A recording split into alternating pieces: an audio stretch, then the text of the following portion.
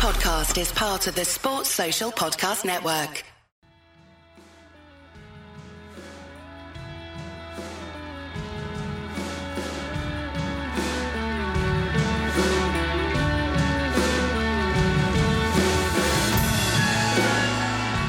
Hello and welcome to our first Wiz and Ashes daily podcast from Lords. It's Australia's day.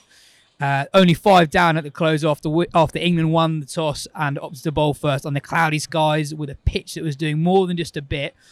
Ben, Australia are definitely on top, but it could have been so much worse had it not been for that double strike from Root late in the day. Yeah, it's just one of those stupid things that happens with this England team that you just got to give up trying to explain it. You know, you can add it to Harry Brook getting Kane Williamson in that crazy 1-run win at the end of the winter. You can add it to Usman Khawaja getting Yorked on 1-4-1 when Stokes makes the most obvious plan you can think of, putting everyone in front of him. It's like he's going to bowl a Yorker, and that's what happens, and yet he still tries to squeeze it out and gets bowled. They pick spinners who have no sort of form or record behind them, and they take 6-ers or 5-ers, whatever it is in Pakistan, on flat tracks that aren't offering them a huge amount. It's just what England do.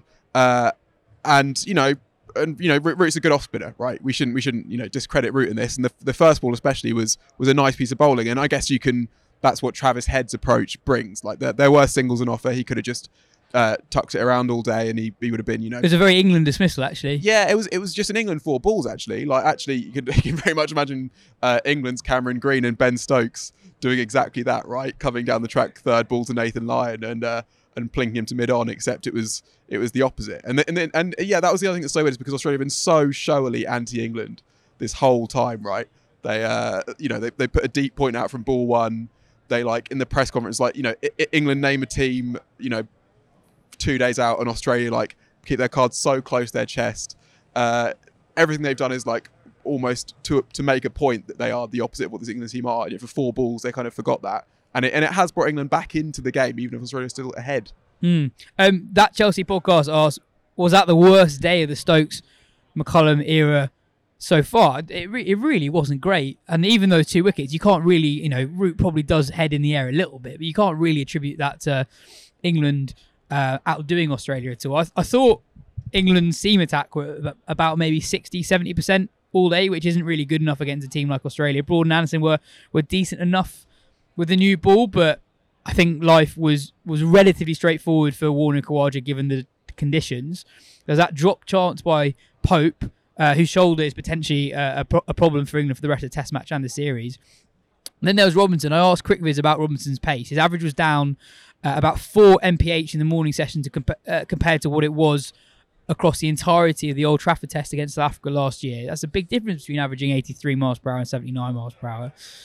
Tongue bowled some brilliant deliveries. He got the first 2 wickets, but even then I thought he produced quite a few hit-me balls and looked quite tired towards the end of the day. There were too many no balls again. And I think the really frustrating thing was that this morning, when I was walking into the ground, you hear that England had won the toss and bowling first. The conditions felt very Edgbaston 2015 or Trent Bridge 2015 or Headingley 2019, where you felt that England could really run through Australia here if they got a few early wickets. And the frustrating thing is when Smith and Labuschagne came in, conditions had already begun to get better for batting.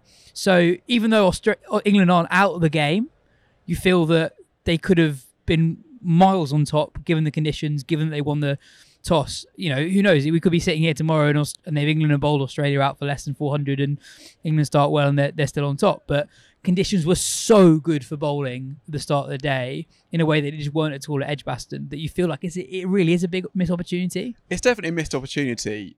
And overall, Australia have had the better day. But it's also worth remembering with this England team that they have had bad days under and whole bad games under Stokes and McCullum. And actually, apart from that Pakistan tour, they actually haven't blown sides away through whole games that much. They chase some big totals, and you chase big totals when you don't do that well in the first 3 innings. In the first day on Trent Bridge, New Zealand made 318 for 4. So that was, that was a better pitch, but that's still a worse day overall than this one. After on the day 2 against India, Bumrah hit Broad for the world record runs in a test over, and England were 84 for 5 at the end of the day. I think that's probably a worse day than this one. So they've had bad days, and they've shown that they can also recover from that. And also kind of shrug off bad days and make them not really feel like bad days. Like that was one of the weird things I remember in that India game. That at the end of day two, you had to really like sort of like go, oh, hang on, England are really far behind this game. That's weird. Why doesn't it feel like they're far behind? England haven't played very well, and yet it somehow feels like they are still in it. And in the end, they kind of were, and that's the same kind of thing here. Like you kind of sort of think, oh, hang on, England are quite far behind, but still feel like there's a decent chance they could come back into it. But I guess it was a day where England weren't great, but it had nothing to do with Bazball. Some people almost leaping the opportunity when they see England do anything that's not great. They want to criticise the philosophy, the strategy behind what's made England successful over the last year. But this has nothing to do with Bazball. It was simple as the bowlers weren't hitting their areas well enough. I mean, Robinson is one of my favourite bowlers in the world. When your pace is down 5%, in a match as big as this, when the conditions are as good as that, that's not really good enough. And I think England were maybe slightly unlucky not to pick up one or two more wickets in the first two sessions. There were quite a few plays and misses, but overall, I don't think they can complain that much about the end of day situation. Yeah, I mean, there's a stat you can look at two ways. So Australia left. There was a cricket was posted that they'd left 30 balls in the first session, which is more than England left on the whole of the Edgbaston Test, which I think showed that England maybe weren't making Australia play enough.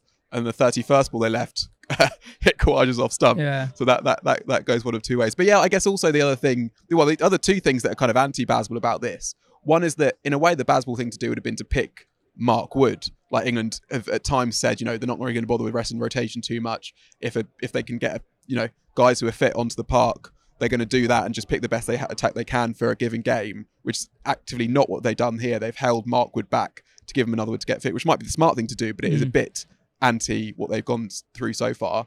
And also plans wise, right? Like that was what was, they didn't really do anything funky all day. Yeah, that was what was so stark about the route thing, was that felt really like just plod along until the new ball. They didn't do the thing that they often do, which is stick loads of men on the boundary, start bowling bounces. They didn't have everyone in front of the bat, which and sometimes you can criticise England for going to that kind of thing too readily, and this pitch should have been the one where you can just plug away on off stump for long enough and you will get your reward. So in a way you can't blame them for that, but it's also they didn't do that, and that also didn't work for most of the day. It could have been a lot worse for England. I mean, when Head and Smith were going, this felt like a day one in an Ashes in Australia. England picking a slightly weird side, like, as we said on the weekly pod, who would have predicted Josh Tongue to be in the England 11 for the Lord's Test match? You got bowlers who aren't 100% fit, and England haven't quite made the advantage of the bowling friendly conditions at the start of the day and have been properly punished afterwards. It could easily have been like 350 for 3 at the end of the day. Then Root sort of burgles 2 wickets in that over. You got that headless charge down the ground and then the mother of all miscues from Green. Guess it got a few people wondering, how good is Root as an off spinner? Because you almost wonder with the fitness concerns over a couple of bowlers in the England side, Anderson's 41 at the end of the month, Broad 37. Can Root actually fulfil the role as the team spinner without Leach in the side?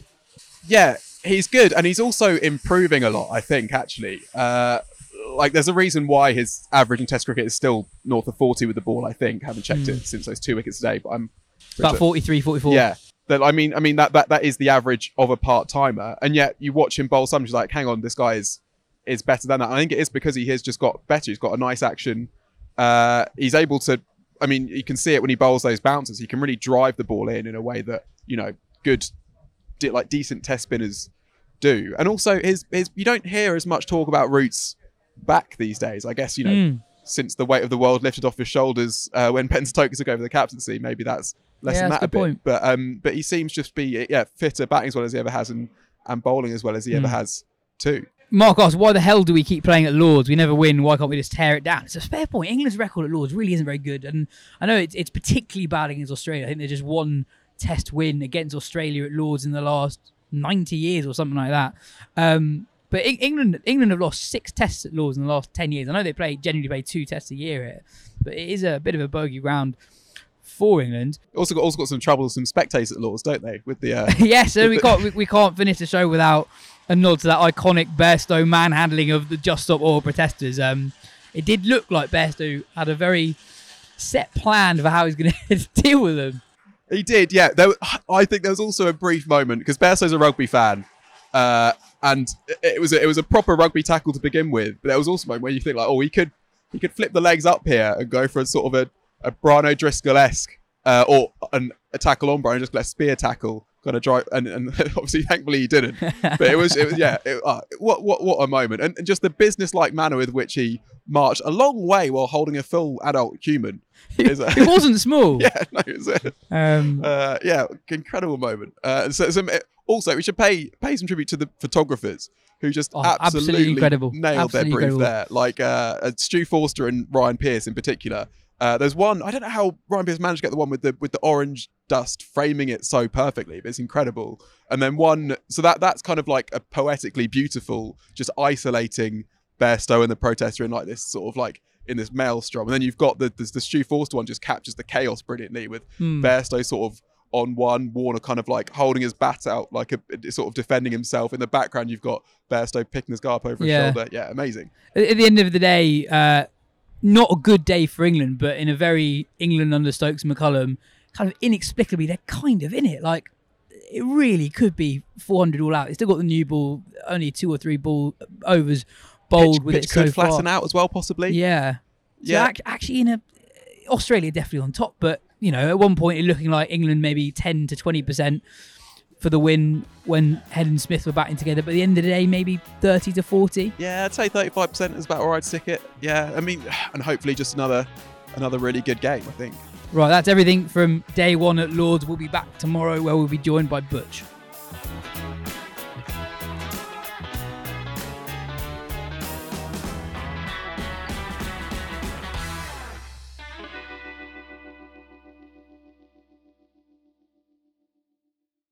Sports Social Podcast Network.